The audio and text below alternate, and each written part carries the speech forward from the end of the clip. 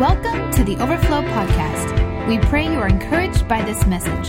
For more info, notes, or other messages, download the Overflow Church app or visit our website at overflowdfw.com. We've been doing this series on worship called Fascinate, and I thought it would be really cool to end this series with kind of a conversation about worship.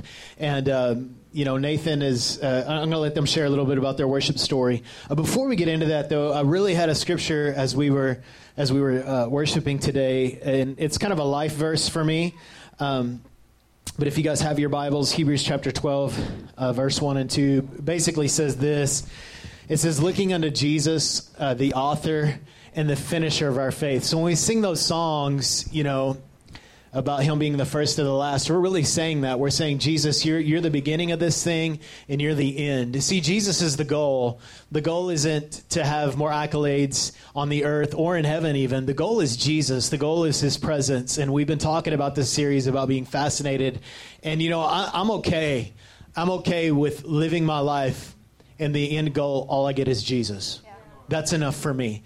And if you don't think it's enough, then I encourage you to explore him a little bit more, because as you discover how wonderful he is and how wonderful, full of wonder, as you understand how amazing he is and how fascinating he is, you will also recognize that that's enough. And people because we can say that, right? I mean, it's easy to say that. And I think I've probably said that before in my life, but I didn't really believe it. Come on. Jesus isn't but I'm learning that really he is the prize, and he is the first and the last. So I encourage you, when you're dealing with that stuff, when you're, it says looking unto Jesus, who's the author and the finisher. One translation says the perfecter of our faith. So he is perfecting you, and he's also planning perfection for you, and he is perfect, and he's really the place. But I just encourage you, when you're going through that difficulty, when you're struggling, just know that Jesus is perfecting. Jesus is perfecting, right? He might not. You might not see him in this situation, and sometimes he might not be perfecting the situation as what you think is perfect. Come on, because we have in our mind what we want it to look like. But the most important thing is that he's perfecting you. And you're not perfect yet, and neither am I. But we're all working. So anyway, we're going to do this conversation today. So I'm going to let ladies first, my lovely wife, share a little bit just about like your history with worship, your calling. Just share a little bit, kind of let everybody know what's up with that. All right. If I go in and out, it's my microphone, okay? I accidentally pulled its guts out, but I shoved them back in. Okay. Well, my name is Leslie Brown, and I just love worship. I just have such a heart and a desire just to honor God. And I came to the realization probably around middle school, about 20 years ago, that if God is really what it's all about, if it's really all about Jesus, and this is all for him, and in the end, we just go to heaven and we be with him and we worship forever, why don't we want to honor him now, that much now? Like, why, even though I was 12 years old, and not that my parents weren't Christians, because I was raised in a Christian home, but I had never seen a whole lot of zeal for God. Like, I'm just pressing after God with everything I had. And I just came to this realization, if this is really all about God and it's really all for him, why am I not doing something now? Why am I not passionately pursuing him now? It doesn't matter that I was 12 years old and I didn't wait until high school, or I didn't wait until I graduated and went to Bible college. I just decided right then that I was going to passionately pursue God with my life. And I remember being in a worship service and feeling like I wanted to raise my hands, but I didn't see that very often within my family. And so I just was kind of nervous, and I'm kind of getting ahead of myself. I'll share this again later. But, I just got back to where like my parents couldn't see me, and I just fully abandoned myself to God. And I just started worshiping him the way that I felt like I wanted to in my heart for so long, but hadn't been. And I just really feel like it was then that I realized that there was just this connection in the presence of Jesus and in worship that I didn't want to stop. I just wanted that to linger. I wanted that to be my life song. And so I've just been worshiping God ever since that. And I started leading worship several years after that, while I was still in high school, I started leading worship, and I have just been involved in worship ministry somehow for about 15 years, whether it's in the band or the leader. And we've played in different places and different churches and different stuff, but I just love worship, and I just feel that God connects best with me there. I'm not saying that for everybody, but for me. Yeah, well, kind of, just to kind of tag into Leslie's story a little bit, we started leading worship. We youth pastored in El Paso for 11 years, and I was always the worship leader there. I was the youth pastor and then the worship leader for the youth, and I actually had been leading worship longer than I had been preaching. And we had some really powerful, in fact, Nathan's a product of that, just an environment of worship. And Leslie, we wouldn't allow singers in the band, and because it just created drama, because you have all these high school girls that want to sing and be seen on the stage and couldn't sing very good. I mean, it's just typically what happens in a youth ministry context. And so everybody wants to be on the stage and sing because someone told them they could sing one time. And so we decided that we weren't going to have singers on stage because we didn't want it to be this competition. And so my thing was, hey, we can have singers, but you got to have an instrument. So you can be in the band. We didn't really have singers and worship team. We had a band, and so in order to sing in the band, you had to play. And so Leslie was a really good singer. I didn't really know it, but she learned to play the bass. And well, I knew that I knew I could get in there, so I actually got a bass and taught myself. And I knew that within a couple months I would get a microphone too. And so we got her in the band. So I taught myself bass so that I could sing. Right. And so we started leading worship together. I was leading worship already there, and then we started leading worship together, probably about 2002, 2003, something like that. And so, that's kind of our history together. And then when we left El Paso in 2010, I stopped leading. I still played from time to time. I still play from time to time here. But it was kind of a hard thing to lay down, but I knew that God wanted me to focus. You passed the reins to me. That's right. You hold the reins. Okay, go ahead. That was it. Mine kind of quick, but same thing as Leslie. I grew up in a Christian home, but I never really got God. I never really understood God. All I knew was my mom would talk about him in these amazing ways because she experienced him as a teenager, and her life got totally transformed. I mean, she had me, with her boyfriend and my biological father, and she didn't live for the Lord at all. And then she came and had an encounter with God, and she would talk about these amazing things that God would do and all this stuff, but I never saw that stuff, ever. So I always knew there's something to God that I'm not seeing in these Baptist churches that we're going to. Nothing wrong with Baptist churches. It's just because they don't operate in the Spirit. They don't. Yeah, the ones that I was going to weren't operating in the Spirit. They didn't believe in the Holy Spirit. They thought that he was just he didn't operate today the way he did back then in biblical times. And so, anyways, I didn't serve the Lord for a long time. In fact, I considered myself an agnostic for a while. I just didn't really want to give up God. I was too scared to give up God because what if lightning struck me right then and there? But at the same time, I didn't believe. And so my cousins went to Josh and Leslie's church in El Paso, their youth movement, and they were like, "Hey, you should come." And I was like, "All right, I'll do it." And I'd been to so many youth groups. My mom was always putting me in youth groups. She was always like, "Go, go, go! You need to go to youth groups. You need to serve the Lord." And I'm like, And then finally, my cousins were like, "Hey, we're going to this one. You should really come. I think you'd really like it." And I came, and it was unlike any youth group I'd ever been to, ever. And I encountered the Lord there. I literally encountered all the things that my mom would talk about. She'd talk about, the presence of God and how he weighs you down on your shoulders, and it's pressing, and there's heat that overcomes you, but at the same time, it's just amazing. And I was just like, okay, whatever. I don't know what you're talking about. Well, I encountered that, and it was crazy. We came to YFN here in Dallas for a summer. And I got filled with the Holy Spirit, man. And Kim Walker was singing How He Loves. He loves us. And right when she does that, Banning Liebscher, the director of Jesus Culture, he's there. And he does an altar call for baptism of the Holy Spirit. And right when she sings the chorus, boom, it hit me, dude. And I just got overcome with the Holy Ghost. And from that moment on, I knew I was called to ministry, and I was called to just host the presence of the Lord the way I encountered him. in the presence of the Lord. So. And I did want to spend a little bit of time today talking about just kind of moments in worship that really impacted us, and y'all have already shared a little bit. I actually have like 3 stories that I wanted to share that were all brief. They were kind of in different context. And I was at that camp also. I remember being there.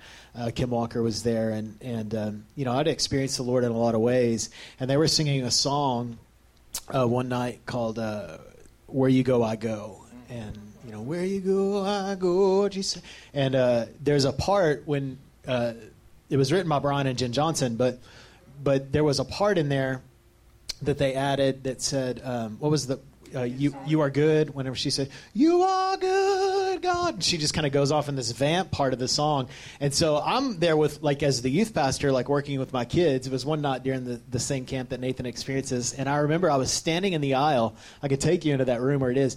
And it felt like Kim Walker's up there leading worship, and it felt like she was inside of me. I have no other way to explain it. Like, it's like she was inside of me singing, you are good. And I just remember just joining in that chorus, and just, that was probably, and I've got 3 that I was going to share today, but that was one of the most powerful moments that I've had as just a worshiper, like someone being in a corporate setting, not being on stage. Most of the great experiences I have been there, not necessarily on stage. But I remember that night, there was such the voice around me and the voice coming from the stage, it was just so strong and powerful.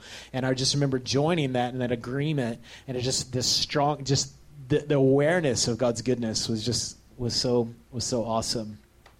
So, babe, do y'all have any other stories to share, possibly about just worship times that really are markers? Well, I think one thing that always really blesses me is kind of when the music starts to fade down and the music, the voices, the heartbeat of the song just continues. I think it was about a year ago. We're in this old building and we've kind of got a hold of everything, but when we first started meeting here, the breakers would go off all the time, and we would just be, worshiping and getting down, and then boom, and all you hear all of a sudden is just the voices. But, it just blessed my heart so much, and I remember still to this day that all the instruments, everything just dropped, especially our drums, everything's electric, so it was just nothing. And the heart of the house and the song just kept on singing forward, and it wasn't like anybody just stopped and was like, oh, that's over because we lost the breaker or whatever. But it was like, except for the pastor, he was freaking out. Yeah, well, yeah, you ran and flipped it back. Right. But it was like the song just kept going, and I think that's just so important for us to remember, that it doesn't matter if there's a guitar playing, it doesn't matter what is going on. The heart of worship doesn't require music, and so it just blesses my heart. Or sometimes you hear like on a live worship CD when they're recording.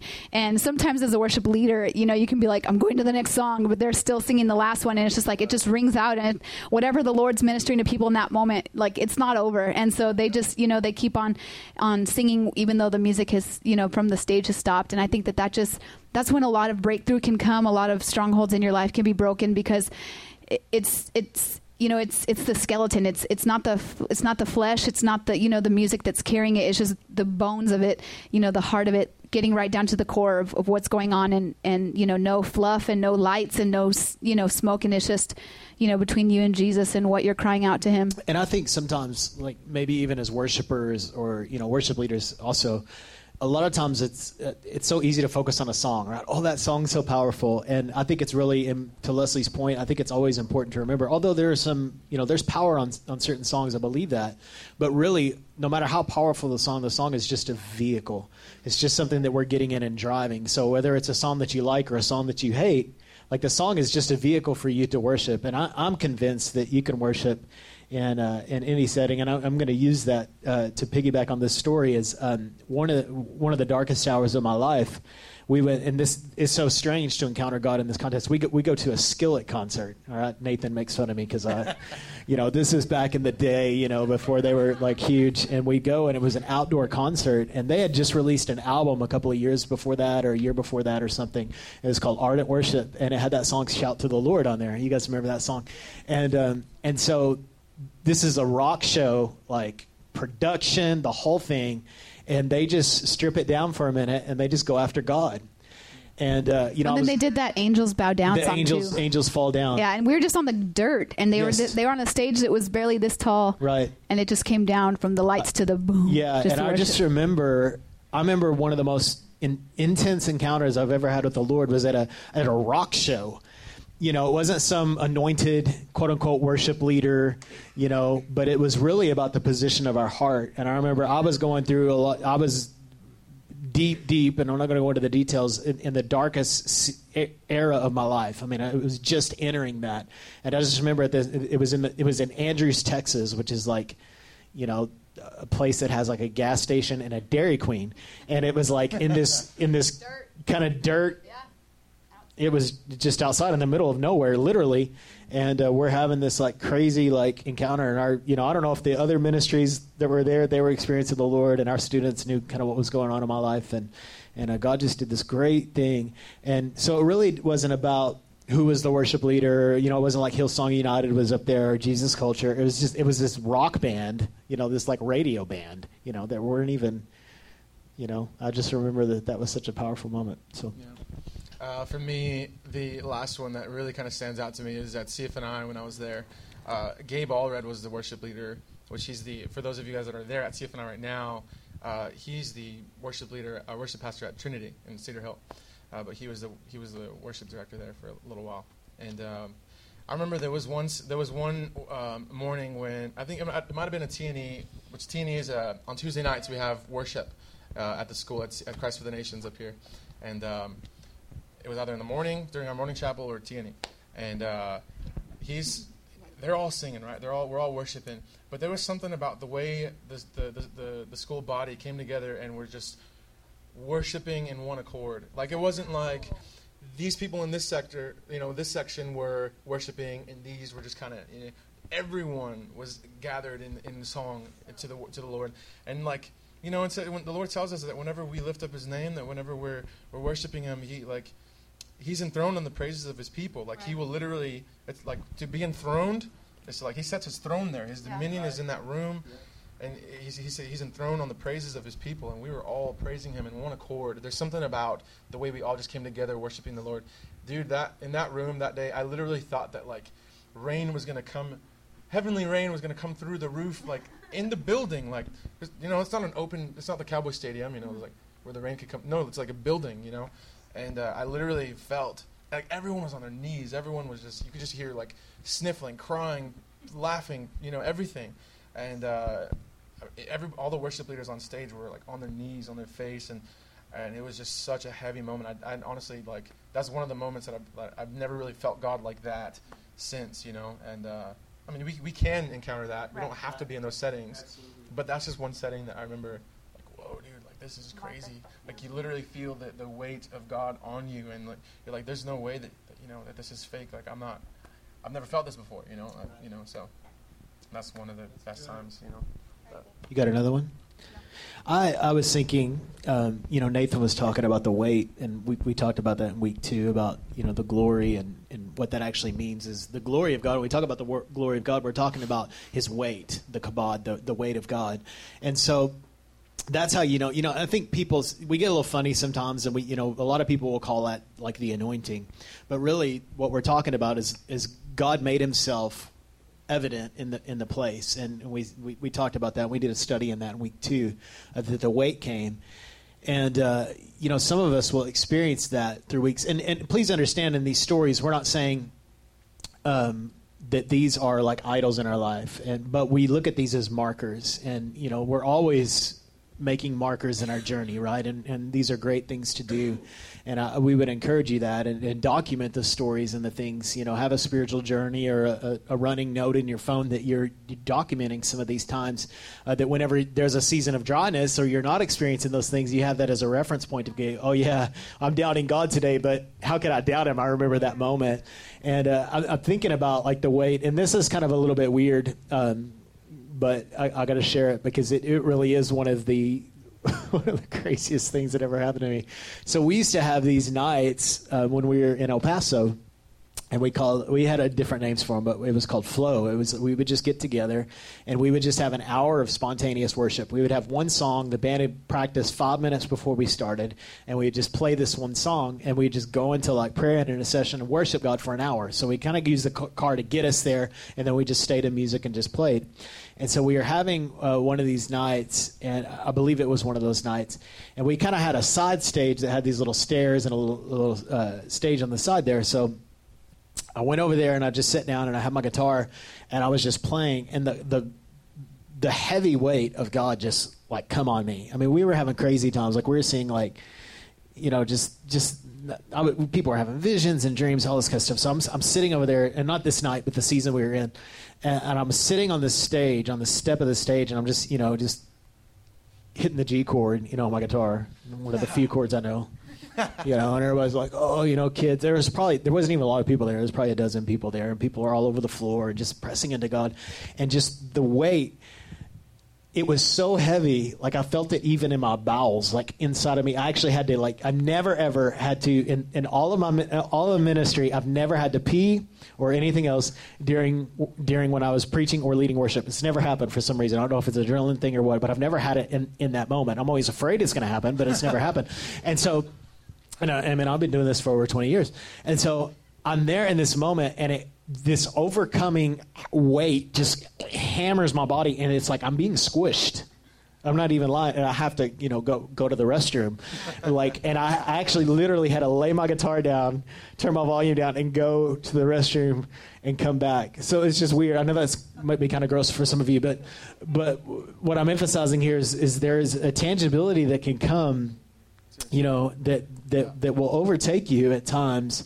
And when we invite him to come in, and that's really what we're doing when we worship him, when we fix our gaze on him, when we invite him to come in that way, then he's going to come and he's going to do things that are a little out of your box. So I'd encourage you, when you do worship, kind of get off the theological page and listen. I'm all about being a clear thinker, loving God with all your mind, you know, being, you know, having answers and having. But when Jesus shows up, I'm not trying to fit him into my theology. I'm trying to develop my theology around who he is, on my revelation of him, obviously grounded in Scripture, but making sure that I allow. And we talked about this last week, that I allow the areas in which I do not know him, that I allow him to be known. Because the problem with having good theology is I have a lot of good answers. And I told someone this yesterday. The problem with having answers is that once you have answers, you don't have more questions in that area. And we talked a little bit about that last week. But, you know, I know is an end. Right? But when we don't know, and like we can know, and that's why I said last week, you know, that when someone says, well, God loves you, don't let your answer be, I know. Say, I'm learning. And so in these moments, I make sure that, not necessarily that I throw my theology out the window, because I think it's important that we're aware and smart, but in my pursuit of him, that I say, okay, God, just show me who you are. Like, I don't really have a scripture. I don't really have a book. I don't have anybody telling me the way I'm supposed to experience you. Would you just show me who you are? And I think those moments are so important to allow him to just come, and then provide these markers that we talk about. I wanted to talk about, we talked about that songs are just a vehicle, but I want to talk about the power of the song. Basically, when I talk about the power of the song, I'm talking about the power of the corporate gathering. You know, when we go to a gathering, any kind of song, whether it be a worship service at a church, or you go, you know, Garth Brooks, I think, was in town a couple of weeks ago. I don't like country music. I hate country music. But apparently a lot of people went, and he ended up going like 4 nights, and it was sold out or something like that. But everybody talked about how powerful it was in the room with a man who, as far as I know, doesn't know Jesus, or maybe he does it, but he's not really glorifying Jesus. The point of them coming together isn't to glorify the Lord, but they're coming together to sing, you know, his song said, you know, about getting his truck back or something, or, you know, how his woman left his dog died. You know, I got friends in low places. You know, here's all these people singing, I got friends in low places, and there's a power of the song. And but I want to talk a little bit about that. You know, when we come together, when we sing that song, what do you guys have to add? Talk about that a little bit, the power of song. Go ahead. Well, Nathan kind of touched on it earlier when he was saying about how when they were at CFNI and it was like everybody was doing the exact same thing. And I just really feel like it's so powerful. And just exactly like Josh was saying with the Garth Brooks thing, you know, I have never been to a professional sports event. I was a cheerleader in high school, and so I know that to some degree, but like Josh went to a Jets game when we were in California to see Brett Favre, and he came back and he was just kind of telling me, right, Jets? Yeah, it's when he was with the Jets. Yeah, that's what I said. Yeah, you looked at me like I was telling a lie, so I was like, what? Just looking at you like you're a high school cheerleader. Oh, jeez. Anyways, and so, well, okay. But he came back and he told me, he was like, it was like electric, you know, like everybody was cheering and it was so loud and you couldn't, you know, there was just this atmosphere. And, you know, that's so similar to when we want to worship Jesus. It's not about the song, but it's about the common thing that's bringing everybody together. So whether it's a sports team or a country rock concert, whatever, when everybody's focus and everybody's thought is on the same thing, you know, it's just this electric atmosphere. And that's when we see, like, even in the Old Testament, when they were building the Tower of Babel or whatever, they were all mentally on the exact same page and they were going to achieve this, you know, this stairway to heaven. And it was just, you know, it's just crazy that when we really all come together and we really all put our focus on one thing. And of course, here we want that to be the presence of God and Jesus himself. But, you know, there's just something about it. So it doesn't matter if we're singing the ABCs.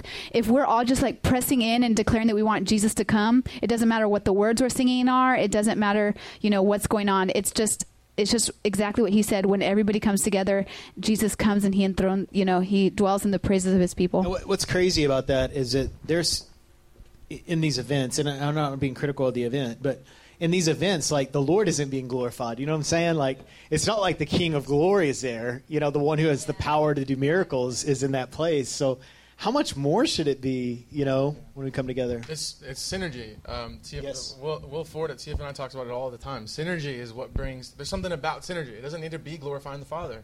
You know, you can also, we went to the Pittsburgh game, Pittsburgh versus San Diego a couple weeks ago. And Brooke, my wife, she's a Cowboys fan. Just with us being at that game, you know, I'm a Pittsburgh fan, and I'm married to a Cowboys fan, and so that's kind of. We're praying it out. This is the great thing. It's like there were more Pittsburgh fans there at the game than there were San Diego fans. It was on a home game, you know. All the San Diego fans were like, "Hey, this is a Pittsburgh home game. This is crazy," because of how many Pittsburgh fans there are. I don't know if you guys have ever seen a Pittsburgh game, but they all wave these things called terrible towels, and they're like these awesome bright yellow towels. And the whole stage, you just see all these yellow towels just flooding the whole place. And you're just like, whoa, this is awesome. Like, you don't need to like the Pittsburgh Steelers to say, like, that's kind of cool looking. Right. You know? Switch it out with your team's favorite color or your team's color, and you're going to be like, oh, sick, that's awesome, you know? Well, dude, it was so awesome. That game was so amazing. And just with everybody around us cheering this one team on together, Brooke is now, I'm pretty sure she's a Pittsburgh fan. Oh, she left the satanic cult of Cowboys, you know. But Pastor Josh will agree. Anyways, trying to grow our church in the Metroplex, so just keep my opinions to myself right now. I guess the Cowboys are all right. But anyways, that all has to talk. It's just all about synergy, man. Like, there's something about the power of synergy, and it's just really cool. Yeah. Nathan likes the black and gold. I like the green and gold. So, but we'll talk about that later, huh? I want to talk about, you know, one of the things that, because we are talking a lot about music. You know, music plays a role. And when I got saved in the early 90s, you know, there were a whole lot of campaigns. You guys would freak out, y'all that are under, you know, 35. If you were a Christian in those days, you didn't listen to anything but Christian music, you know, because there was a belief that there was actually a spirit in the music, that even like if it was Christian, like there were people that I knew that would listen to non-Christian music that was very vulgar or very just worldly, and they'd have a problem with Christian music that was like Petra or something back then that had like guitar, because they thought that there was something demonic about the sound. And we don't particularly believe that there is a spirit in the music. However, the person that is playing the music communicates something spiritual. You know, David played, you know, when Saul was basically possessed by demons, for lack of a better word. He had these evil spirits that would come upon him. David would go in with a harp and play, and when he played, the spirits left him. Now, was it the harp or the song, or was it David? I think it was David, because David had this connection with God. But he used music as a medium, because I believe that music is a language of the soul, and so I do think it is something that we need to protect and value in our life. But talk about that a little bit, the power of the song with music. Do you have anything to add? Well, kind of before I get there, what you were just saying is, Lucifer, before he was cast out of heaven for, trying to equate himself to God, he was the minister of music. That was his role. And so there is power in music. And it was something that God set up from the foundations. And so what Josh was saying is the spirit of music it can be so many different things. And I think that's why nowadays, like if you hear a song, like in West Philadelphia, born and raised on chilling out, Max, and relaxing, all cool. Anyways, okay, a song once it's in your head, you know it for the rest of your life, and there's just so much power in that, and it can even take you back into a place. There's some songs that we were doing. Even Christian worship songs that we were doing in a kind of a bad transition of our life, and even now I hear them and I'm like, ugh, like it just instantly brings me back to that. And I have to remember that the song is about Jesus no matter what. But there's just so much power in music in general, because it is something that was created to just worship Jesus, and then the one who had the ministry of music fell. And it says in the Bible that the callings of God are irrevocable. Lucifer didn't lose the ability to control music when he was kicked out of heaven. That was still what he was created to do. And so it's interesting that music can play such a big part in our lives, even when we're not even intentionally recognizing it. And so definitely songs are markers, and you'll remember things from them, and it's important to always just point it back to Jesus, that that it's for him, it's about him. The reason that music was created was to bring him worship, and just allow that to be our focus, and not focus on the individual song, but that the creation of music was for God's purposes. Yeah. And I don't necessarily recommend this in every occasion or anything like that, but at CFNI there was one time Gabe Allred was he was leading worship, right, and it was amazing. And for those of us that are under, 35, 40, I like old music, so I know what the song was, but most kids in that room didn't know what the song was. But he just goes off, and it's an amazing time of worship, and then he goes into, I want to know what love is, I want you to show me, right? So he's going off of that, and we're all like, oh, yes, I want to know what love is, Lord, show me. They had no idea that was some, 80s love song or whatever. And not for Jesus, but the Lord used that to glorify him. And I know in that moment, that was another awesome moment of when he sang that, it just changed something. Something switched in the worship. It's kind of like he reconnected the dots. Yeah. Like he had a new connection for that. Oh, it was just so good. And yeah, and then honestly, in that moment, I didn't even make the connection. I wasn't like, oh, 80s love song. I was like, yes, Lord, I want to know what love is like. Right. And then later on, I was like, oh, yeah, that's right. My dad listened to this stuff. Saying it to my mom, Well, wasn't there somebody else that did that one time with the Beatles, I Want to Hold Your Hand? Yeah, I heard a story one time. Winky Pratney was sharing that they were at a worship conference, and he said that they were this huge worship conference. They were up there leading, and they started singing back, I Want to Hold Your Hand, but to God. And so they're like, I want to hold your hand. Right there singing it like the Beatles. And then they actually said that the glory of God showed up in a cloud. And the people weren't all like, yay, the Lord, glory's here. People were freaking out. The drummer was hiding behind the drums and people were getting behind their chairs. They were like, because there is a terror in the awesomeness of God. In the unexplainable. In the unexplainable. There is a fear that will overcome us. That's why we have to have Jesus to approach the Father. But I'll never forget that story about how just kind of reconnecting dots, I think, is really important. Because even though the Spirit's not in the music, in that meaning that a particular sound doesn't necessarily equate evil. Right. However, there are connectors, because music is the language of the soul, and it is a way to communicate there are connectors. Like when you're depressed, you probably don't want to go, listen to a song in a bunch of, minor chords and stuff because it's going to bring you down. You probably need to listen to something a little bit more upbeat. You know what I'm saying? Y'all that understand music know that. You guys know, like, you hear a song and you're like, that's a sad song. And you don't want to hear a sad song when you're sad. Or you do, but you shouldn't. Right.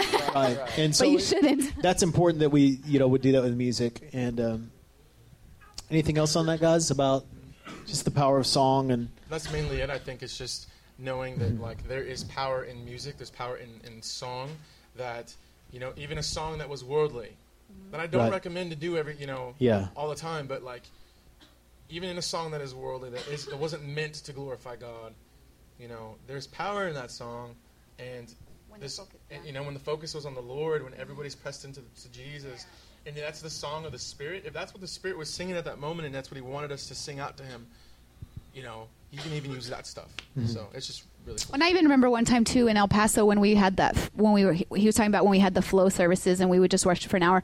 We did the tag of "You Are So Beautiful." Oh, yeah. You are so beautiful to me. And it was like he was singing that. Yeah, it was like he was Alfalfa from the Little Rascals. And it was like. It was like he was singing that song to us, that we were beautiful to him. And so sometimes we'll get these songs that'll pop into our head, and it's because we already, like I said, you've heard a song, it forever, and God wants to give you, a new memory for those songs. There's also several instances in Scripture where people actually prophesied on instruments, that they would come in, like we see that with David. We see before when Samuel was anointing Saul as king, it said that they came in with instruments and they were actually prophesying. And prophesy, we think automatically, we think that means they're telling a future event. But really what prophecy is in the prophetic is it just means it's communicating what's going on in heaven. And so if it's heaven's heart, if it's God's affections for someone, then that can be prophesied through music. Some of the things that you're feeling through music could be sometimes being prophetic of what God is feeling over you. And so that's why it's important, to engage during there's no music, but you're still being ministered. I mean, there's no singing, but you're still being ministered to by music. It's because God is communicating to you through that vehicle of the sound. And so there is some powerful things there. I would also say, because music does have that tangibility, to be careful to a certain degree. I don't think that means that you need to go out and burn your albums like we used to do in the 90s when I got saved. That's kind of how I knew I was saved. I went and burned all my music, right? That's just what you did back then. If you're really saved, you give up your music, So I wouldn't remember getting rid of all my albums and, throwing them in the trash and then having a burning service. I know that sounds so weird to y'all, but because we knew the power of music, and I knew for me, those are very powerful moments and something that I've chosen to consecrate. But that's not everybody. And kind of an example of what you were just saying about how, the prophesy with music is sometimes there's like instrumental music, like Kenny G, or even Christmas albums that are just instrumental. There's no words, but as soon as you listen to it, it just gets you in this, the Christmas mood or whatever. Right. It's like, it doesn't require words always. The music can take you from one feeling that you're currently feeling, and it can,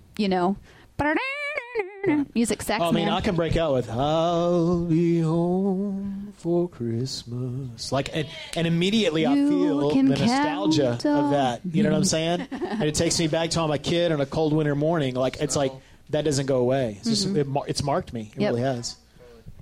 I don't know how you could turn that around for the Lord, but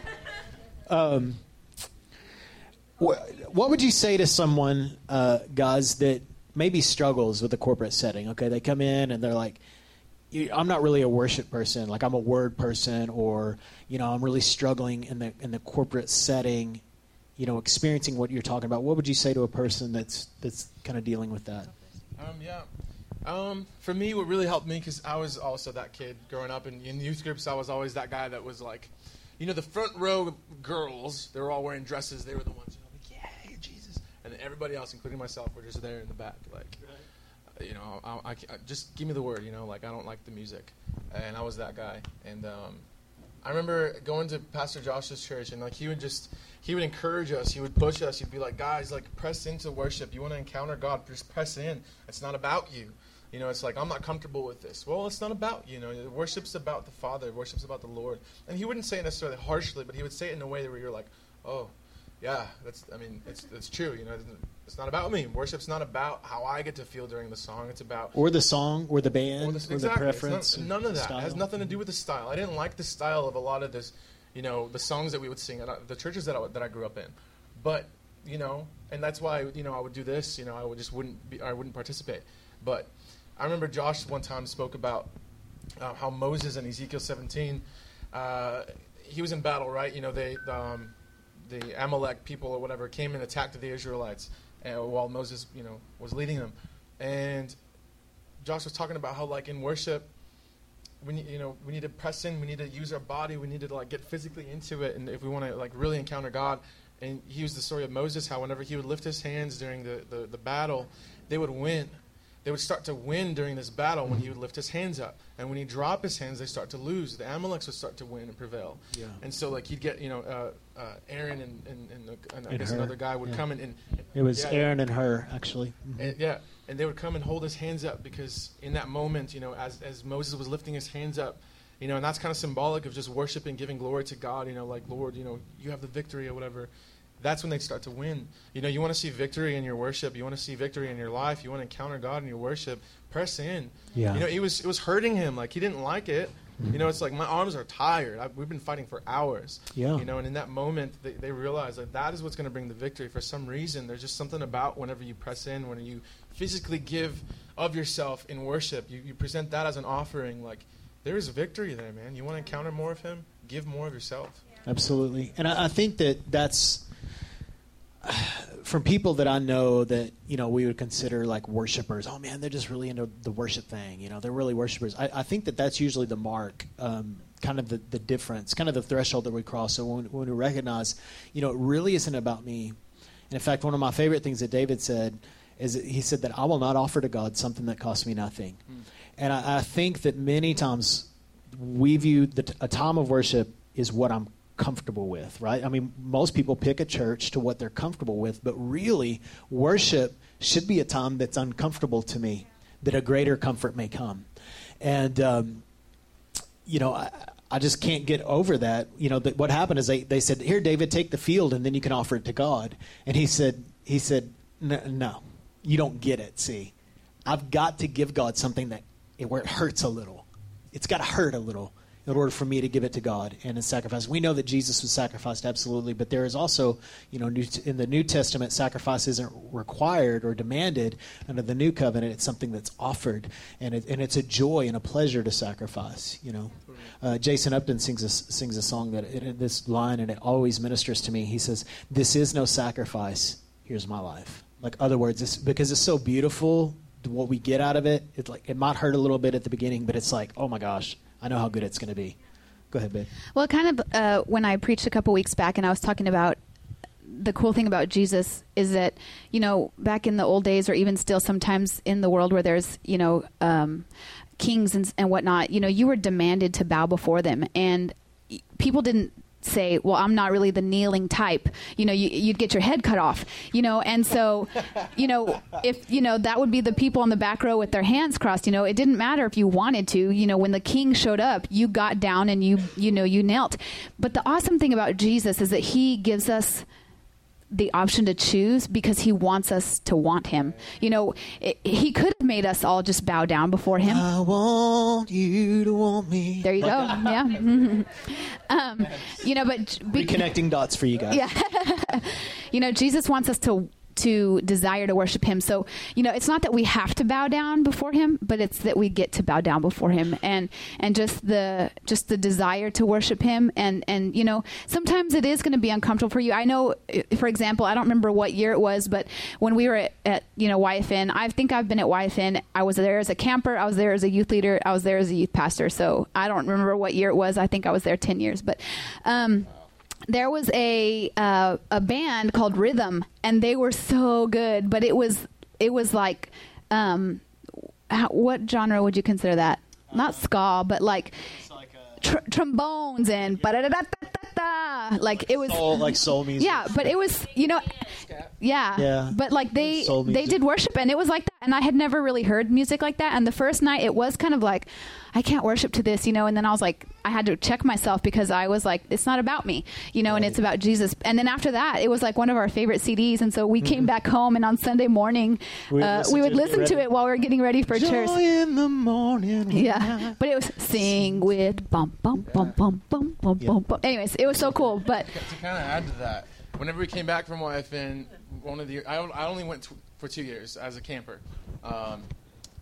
And we came back from YFN, and it was the same year that I got like filled in the Spirit and like I encountered God for real for the first time. Well, like, before that, I grew up in the church, like I said, and I didn't like the style of music. I didn't like K-Love, like the standard Christian radio music, like for the whole family, like I didn't like that stuff. It was just cheesy to me. I didn't like it, and I hated going to church because of all that stuff, and it just didn't connect with me. Well, I came back from encountering the Lord with Jesus culture music and Bethel and all this stuff, and I come back and I turn on the radio because I didn't have any CDs. All I listened to was like death metal and just Satan stuff and I don't know, and so I turn on the radio because I'm like, I don't have any like Christian CDs right now or anything. So I turn it on and it was K-Love, which is like the major Christian radio out there in El Paso, and like I'm encountering God through these songs that I hated before, like. Yeah. And I started loving them. I was like, oh, yeah, dude, this is good. Why did I not like this song? This is good. It's just like I changed my perspective on the song. It wasn't about me. It was about the fact that I can encounter God through these songs that are glorifying Him. They're glorifying Him, It's like it may not match your style. It may not match what you like. But, dude, it's glorifying the King. Like, just get into it, jump in, But anyways, are there any other like scripture stories? Actually, the story that you shared in Exodus 17 is kind of what I was thinking about, sharing today. Like a story maybe that and I've shared about David, maybe that stands out to you in scripture that something that a worship story either of David or somebody else in scripture that really stands out to you that is kind of a marker. For me, it's just the in Revelation when it talks about the angels singing holy, holy, holy. Yes. I remember growing up as a kid, before anybody ever like mentioned this in a sermon, I remember thinking that is going to be boring.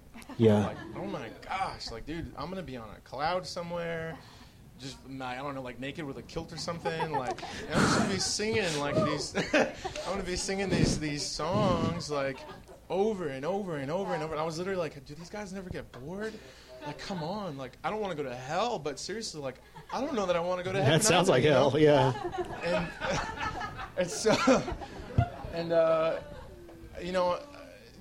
I've been saved for several years at that, now, and I went to Kansas City one December, and Alan Hood, one of the directors at IHOP U, International House of Prayer, he was doing the sermon about like the glory of Jesus and how every facet of Him is inexhaustible, and it's going to take an eternity, just like Josh was talking about last week. It's going to take an eternity for us to even grasp just one facet of Him. We can't exhaust His love or His grace or His mercy. Yeah. It's forever.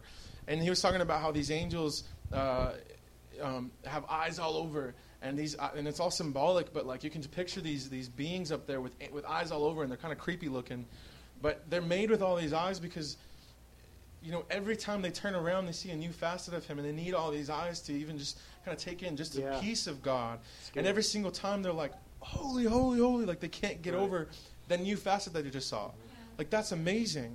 And we think, oh, that's going to be kind of boring. No, we have no idea, like, the glory of what God is going to look like. If these guys, we only have two eyes, guys. In heaven, it says we're going to have heavenly bodies, but we're made in the image of God. We're probably still going to have two eyes, maybe. I don't know. But they have many eyes. Right.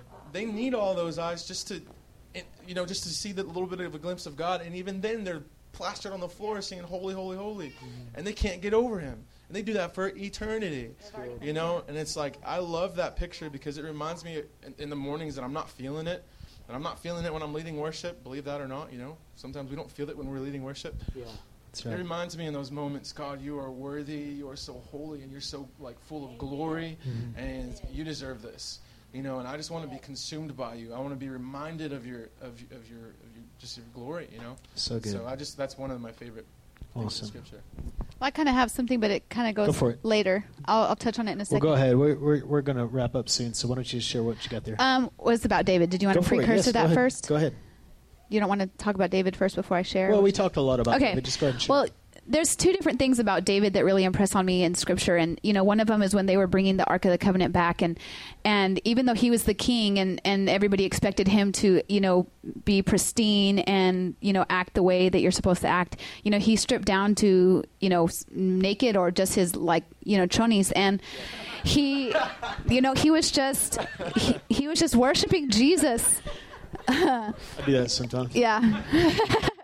No, but I mean, in all seriousness, he was just fully abandoned, so full of joy that the presence of God was coming back to his, to his town, to his city.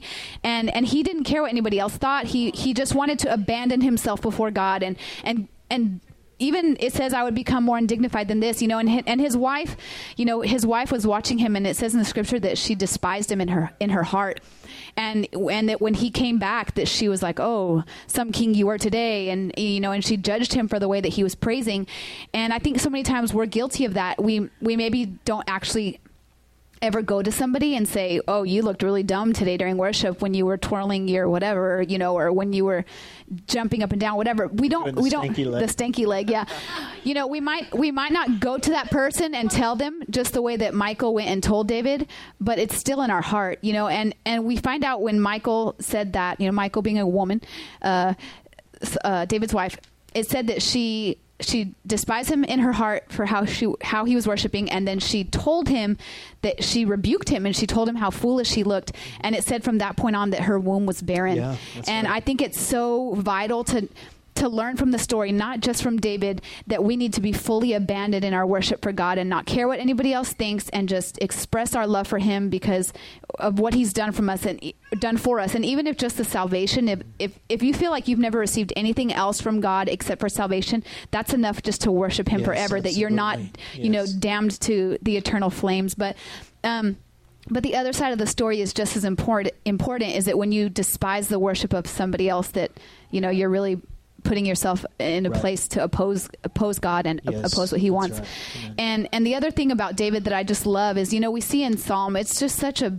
long, awesome book and it's really all just about worship. And sometimes, some of the Psalms are like, 3 verses long or whatever. And then some of them are like 189 verses long.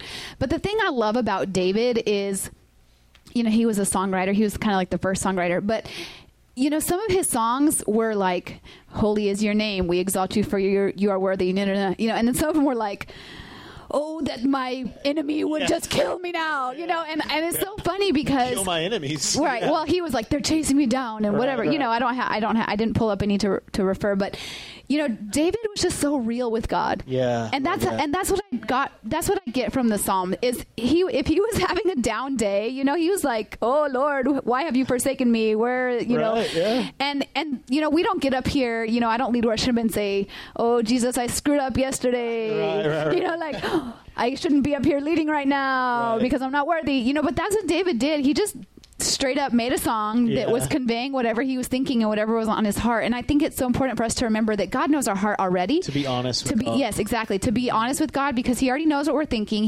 Before we even think it. And the cool thing about Jesus is he, in the presence of worship, he wants to break those things off of us. So if we come in and we're acting fake and we put the smile on and we, just go along with it, he can't bring the freedom to us until we admit that we want the freedom and that we need the freedom. And so just being real with Jesus and singing what's on your heart. Because one of the things that we talked about, and I'm going to finish up with this, is that we talked about how the praise precedes victory.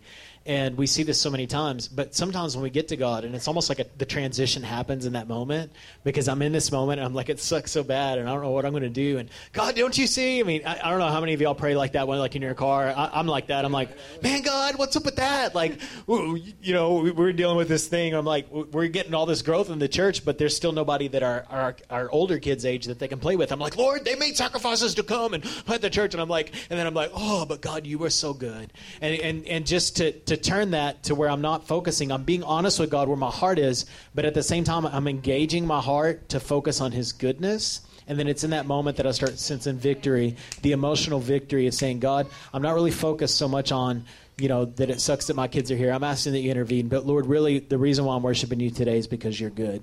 And I want to close with the scripture. I know we've gone a little bit long today and we could continue talking. I had a whole list of things, but just time's short. But It says this, and we talked about this in the series week 1, but it says this in Matthew chapter 13, verse 45. It says, the kingdom is like a merchant who is looking for fine pearls. And when he found one of great value, he went away and sold everything he had and bought it. And I think that out of this whole series, the thing that we're learning is that we're learning that we really did buy a pearl of great price.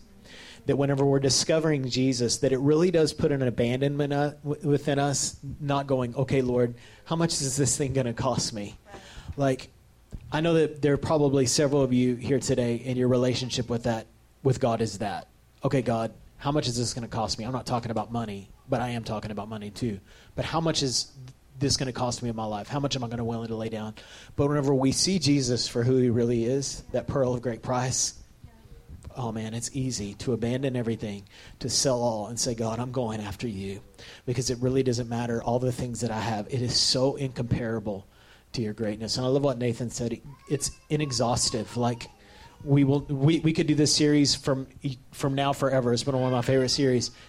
It's inexhaustible. We'll talk about the love of God forever. We'll talk about the mercy of God forever, and we still will barely scratch the surface. And so I just encourage you in your pursuit of worship, in your pursuit of the reality of Jesus, is you're just exploring him. And that's really what worship is. It's just an exploration. It's walking around the throne going, God, who are you? I just encourage you to just take hold of that and say, God, you are. And sometimes you do have to faith it. You know, sometimes you're not faking it, you're faithing it, because you do know he's good, and that is the greater reality, but you're asking God to reveal that. And I just encourage you to realize that, man, serving this man, this beautiful man, is the greatest thing that we'll ever do. There's no accolade that is comparable to what we get and the value and this pearl of great price. There is nothing more beautiful on the earth, not the praise of men, not the money of people, not the recognition. There's nothing more valuable than this one that we have, that we will spend eternity gazing at, that will be locked in. There's nothing more. There's nothing more beautiful than him.